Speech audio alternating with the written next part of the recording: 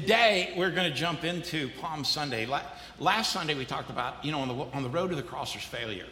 The week before that, Pastor Bobby talked about the fact that, there are times when you've truly got to be able to work your way through the continual challenge. In the first week about the road to the cross leads to salvation. Today, the road to the cross leads to you. I mean, this is the most beautiful thing. And somewhere along the way, somebody had a great idea. They were in South Florida and decided, I want to drive all the way to Detroit. I sure would like not to have to make all the twists and turns. So we're going to build an interstate, and we built Interstate 75. So you can get on Interstate 75 in South Florida, and you can drive, if you were so inclined, all the way to Detroit, Michigan. But I've learned that when you get on I-75 north of 285 between there and somewhere around Delk Road, that's where you go when you die without Jesus. Amen. If it is the day before a holiday and you're headed south on I-75 and you get off of 675 headed to McDonough, let me just stop and say, you need to walk around. You need like the Pope dude with the holy water, just slinging it at you. Because I know what you're saying to those cars. I should have always gotten one of those peach passes. You look to your left and those cars are doing about 80 and you're doing about 12. And you're thinking, I got to have a road. Well, the road to the cross is a road that literally takes you from where you are to everywhere God wants you to be. It goes from where you are to everywhere God desires for you to be able to succeed. It is the ability to be able to take us everywhere God wants us to be. And the best part about this road is that while we're on the road, we know we're never alone. Yes, you stumble. Yes, you fall. Yes, you can get up. But the fact of the matter is that all the way back hundreds of years before Jesus showed up on the earthly scene, Isaiah the prophet gave us a word in chapter 53, verse 5. And in that text, he lays out for us the gospel as we know it today. Now, the beautiful picture of this was that there's a story all over this. And we want to unpack the story briefly today. In Isaiah chapter 53, verse 5, it says, "But he was pierced for our transgressions. He was crushed for our iniquities. The punishment that brought us peace was on him, and by his wounds we are healed." Now, to pierce something, let's just say you had a piece of sheetrock, nothing behind it. You're between the two studs. You take a 16-penny nail, a hammer. You don't have to hit it very hard. And that nail goes straight through that piece of sheetrock. You know what it did? It pierced the sheetrock. Are you with me? If you take a ballpoint pen and a piece of paper and you jab it hard enough, what does it do? It pierces through that paper. When the text says that Jesus, who is the he inside of our story, but he, Jesus, was pierced, literally, he was pierced. Nails in his hands, nails in his feet, sword in his side, crown of thorns pressed down upon his head. Pierced, and then it says why? For our transgressions. Now, if you start trying to figure out transgressions, it's not like we use that word all the time, but I want you to imagine that God's will is for you to stay straight on this road. Like, stay on the straight and narrow, right? This is God's way. Do this, and you will succeed wildly. Do this, and you'll find great joy and peace in your life. When you decide to do your own thing and get off and blaze your own trail, this is what transgression means. It's like you have left God's highway and you've got off on private property. And when you got off on private property, you had no idea, but they were having a quail hunt. And when they heard you, they thought you were a quail. Are you with me? Like number 6 shot just hit you and it was like, not good. God, I need to get back on your highway. That would be a transgression. So Jesus literally pierced, the Jesus in the story, pierced for our finding our own way and not choosing his. And then he says, and he was crushed. Literally, we don't spend a lot of time there because we get the concept of crush. But the big picture that we don't always get about crush is that to be crushed would be to literally have the life drawn out of you. You step on a bug, what did you do? You took the life from that little creature. If you step on a grape, you took the life-giving elements of that grape. He was crushed. The life was taken. Why? For our iniquities. So now, again, iniquity is not something we run around using all the time. So if you unpack the word iniquity, what you're really saying is Jesus was crushed because of our choice to do evil. Now, just don't lose me here, all right?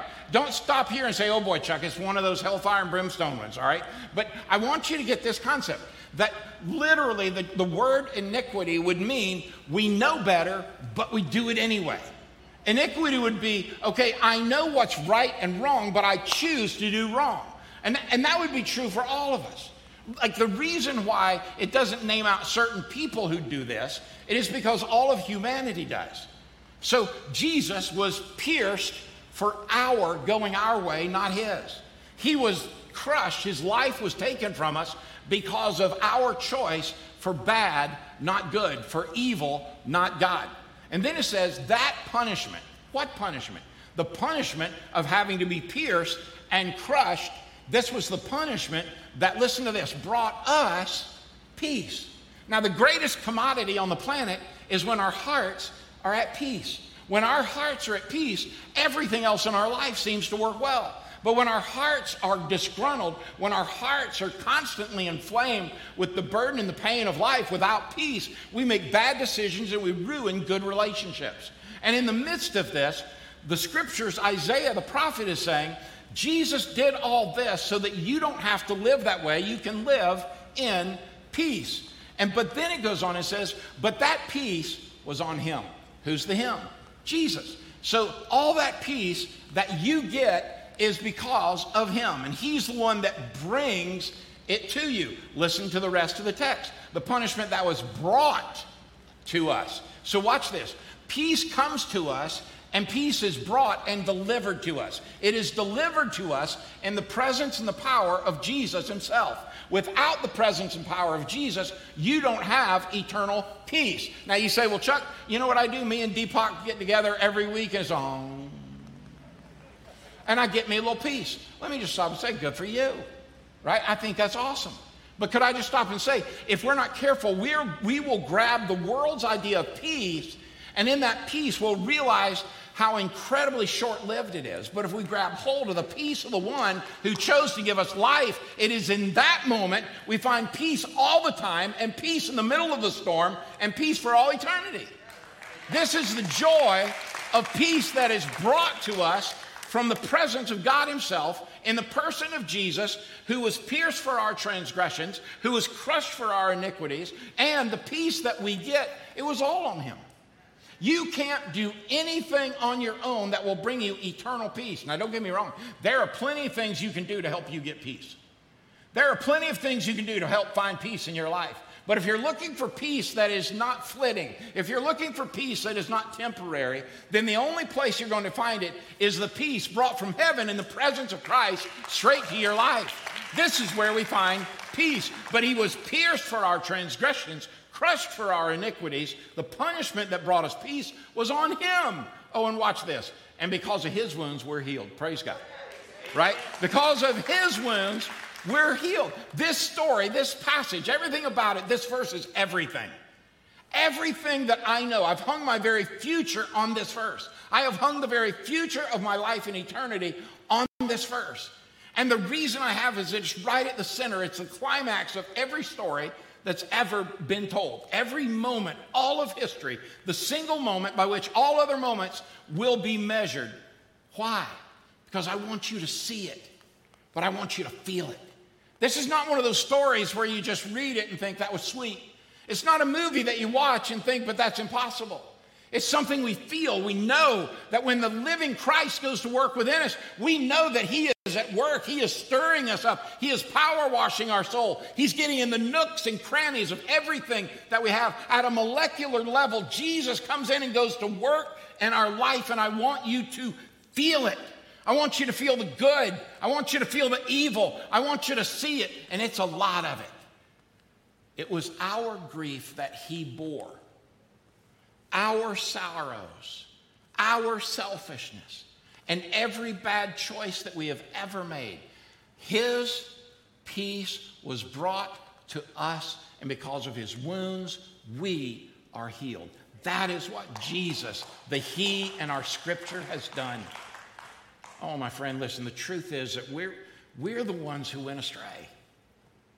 I mean, Well, where was God in the middle of the pandemic? The same place he was when his son hung on the cross.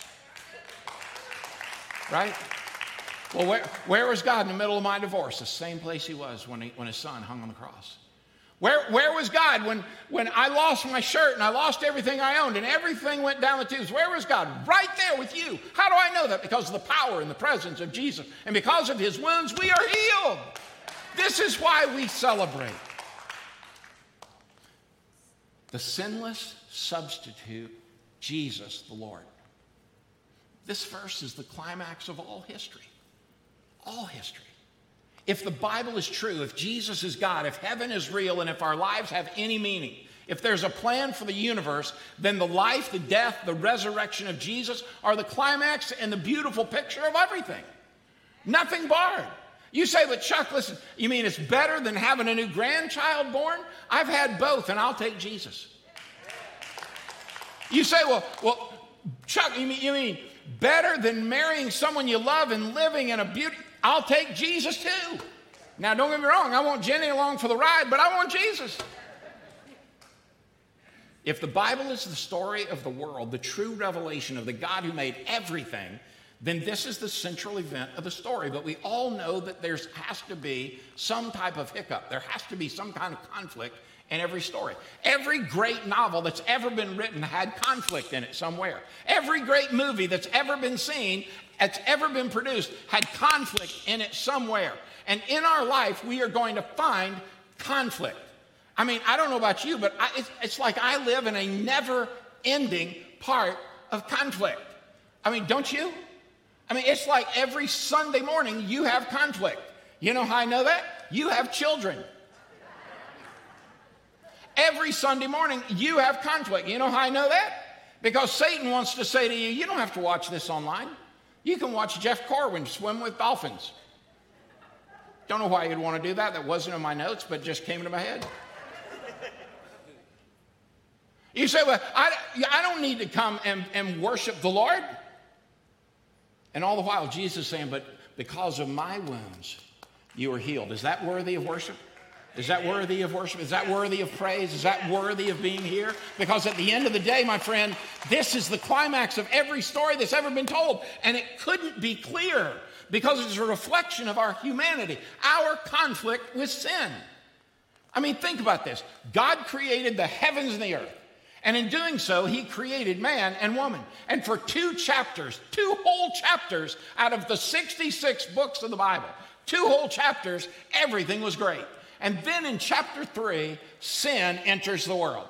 And from that moment on, we have had to deal with this ongoing sin problem. And you know what we have to deal with because of that? Conflict entered the world. Between who? Between we and God. Me and you and God. Why? Because our transgressions get us off his path and our iniquities choose evil over his way. And you say, well, Chuck, I'm not a bad guy. I'm not saying you are.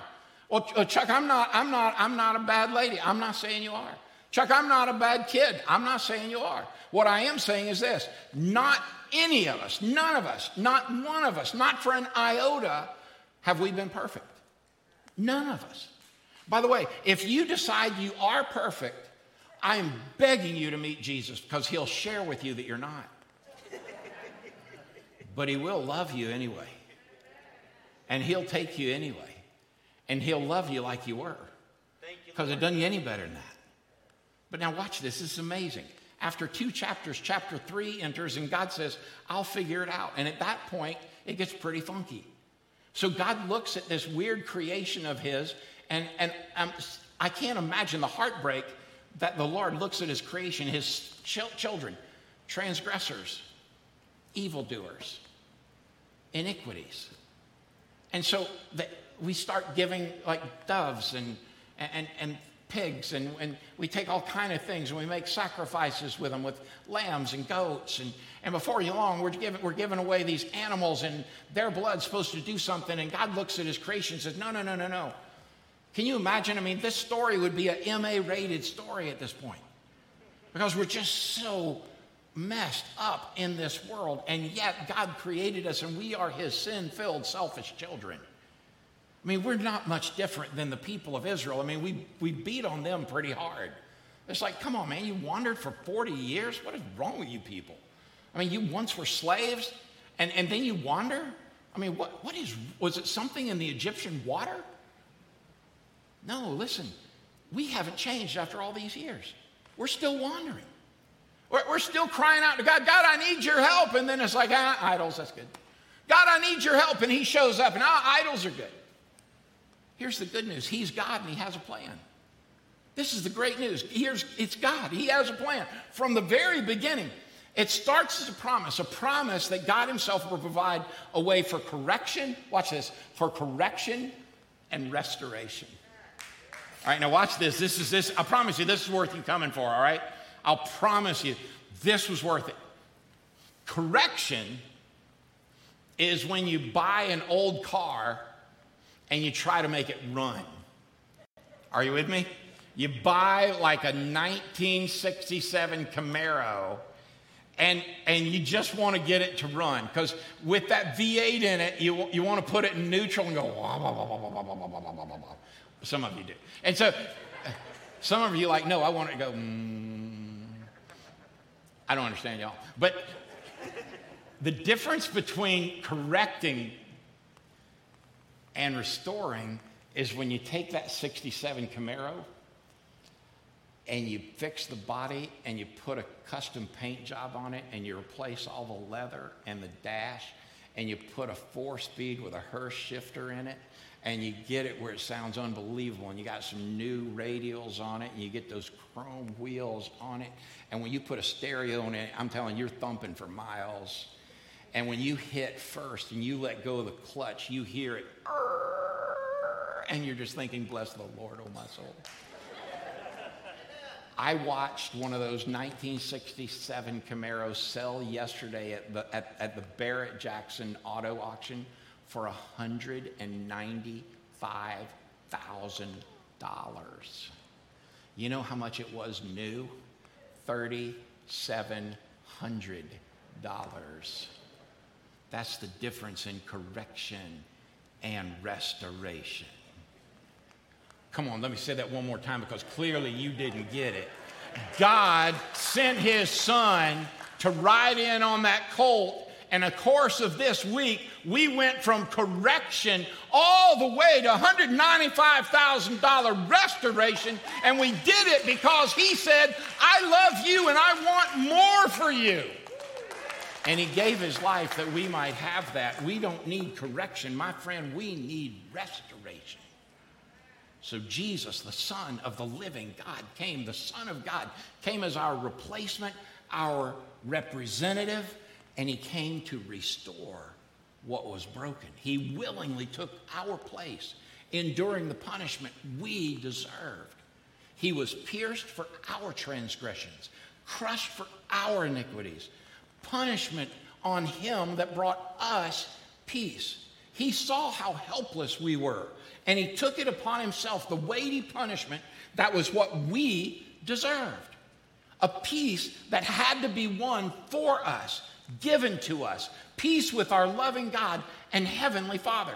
But what about the rest of the story? Our lives are the response to this climax. What we do with this sacrifice, what will we do with it? Well, will we just get caught up in bunnies and eggs? Or will this week be something that we slow our pace down, as Bobby said, and we'll take in these 4 promises of God, that will stop and recognize the beauty found in Good Friday, the power found in the resurrection of Sunday? It ought to change everything, and it ought to change you. Because Jesus didn't come to correct you, he came to restore you. Because when he made you, he made no mistake when he made the wonderful you.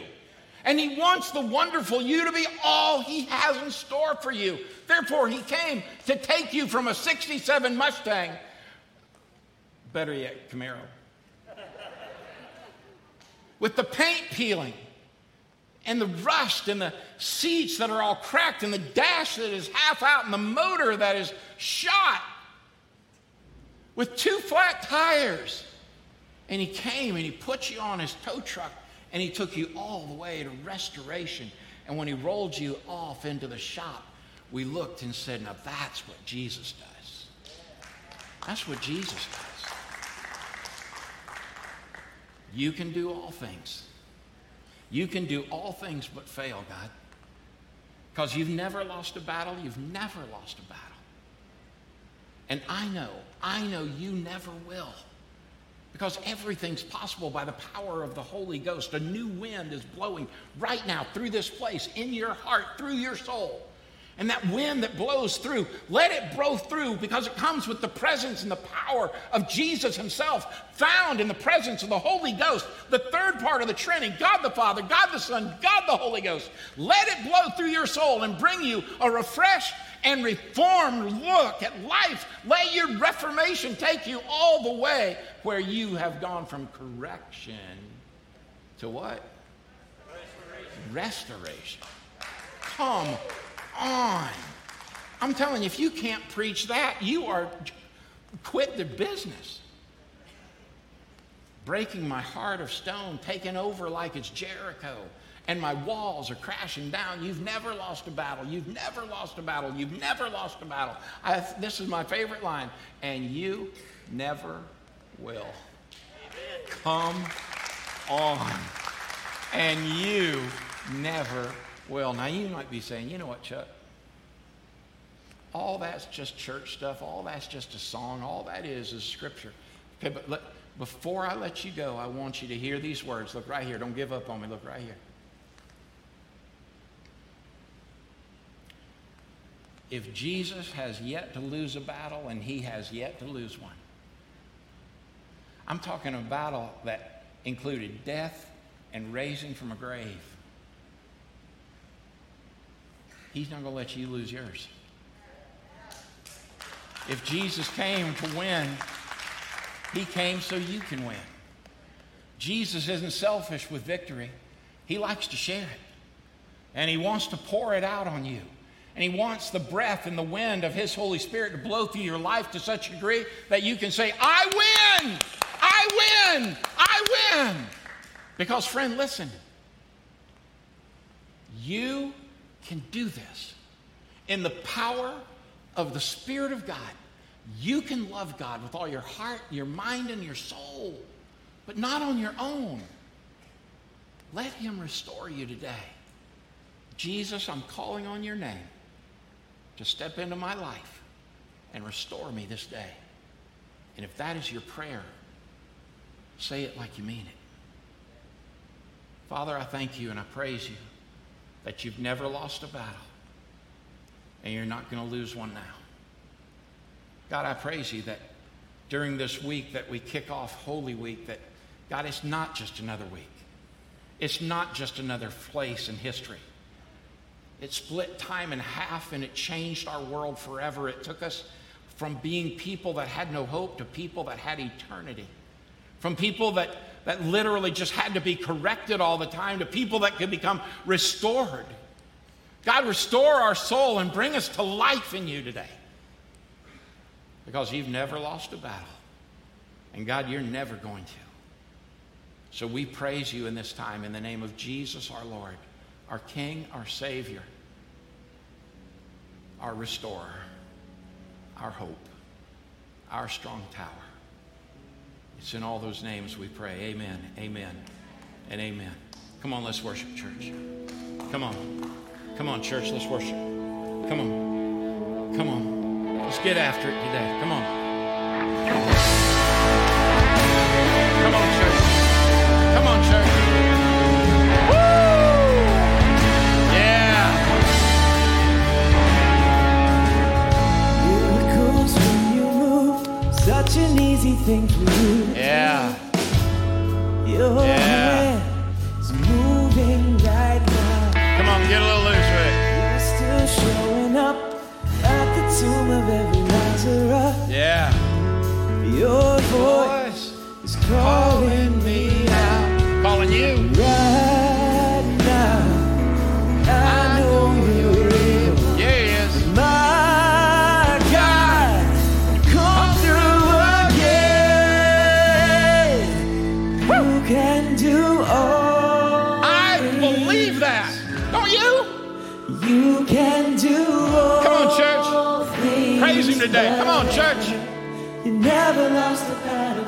Oh, you never lost a battle. And I know, I love it. I know you never will. Come on, church. Give him some praise today. Come on, church. Give him some praise today. Give him some praise today. Everything's possible by the power of the Holy Ghost. Yeah.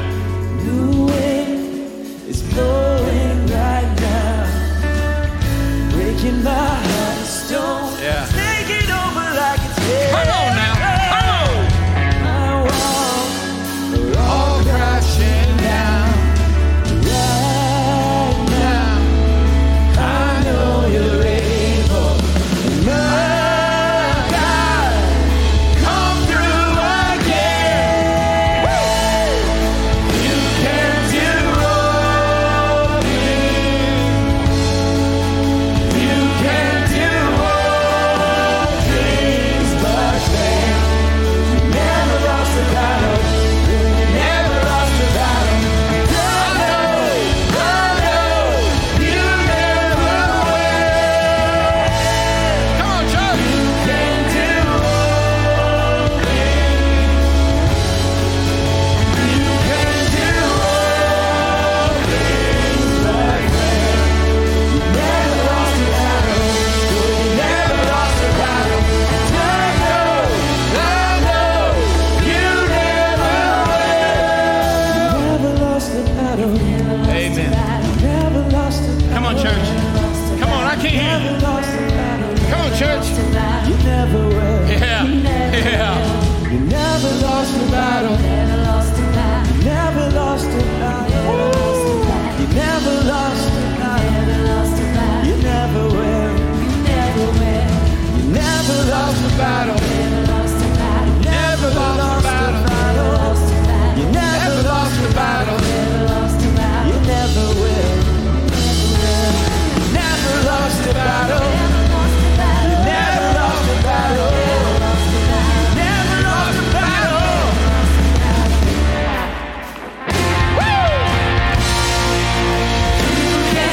Give him some praise. Come on, church. Give him some praise. Come on, church. Give him some praise. Give him some praise.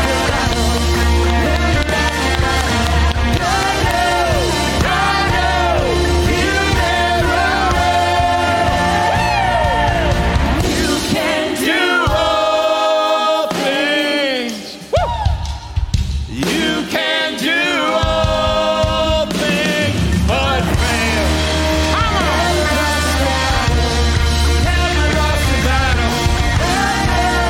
I know you never will. I know you never will. I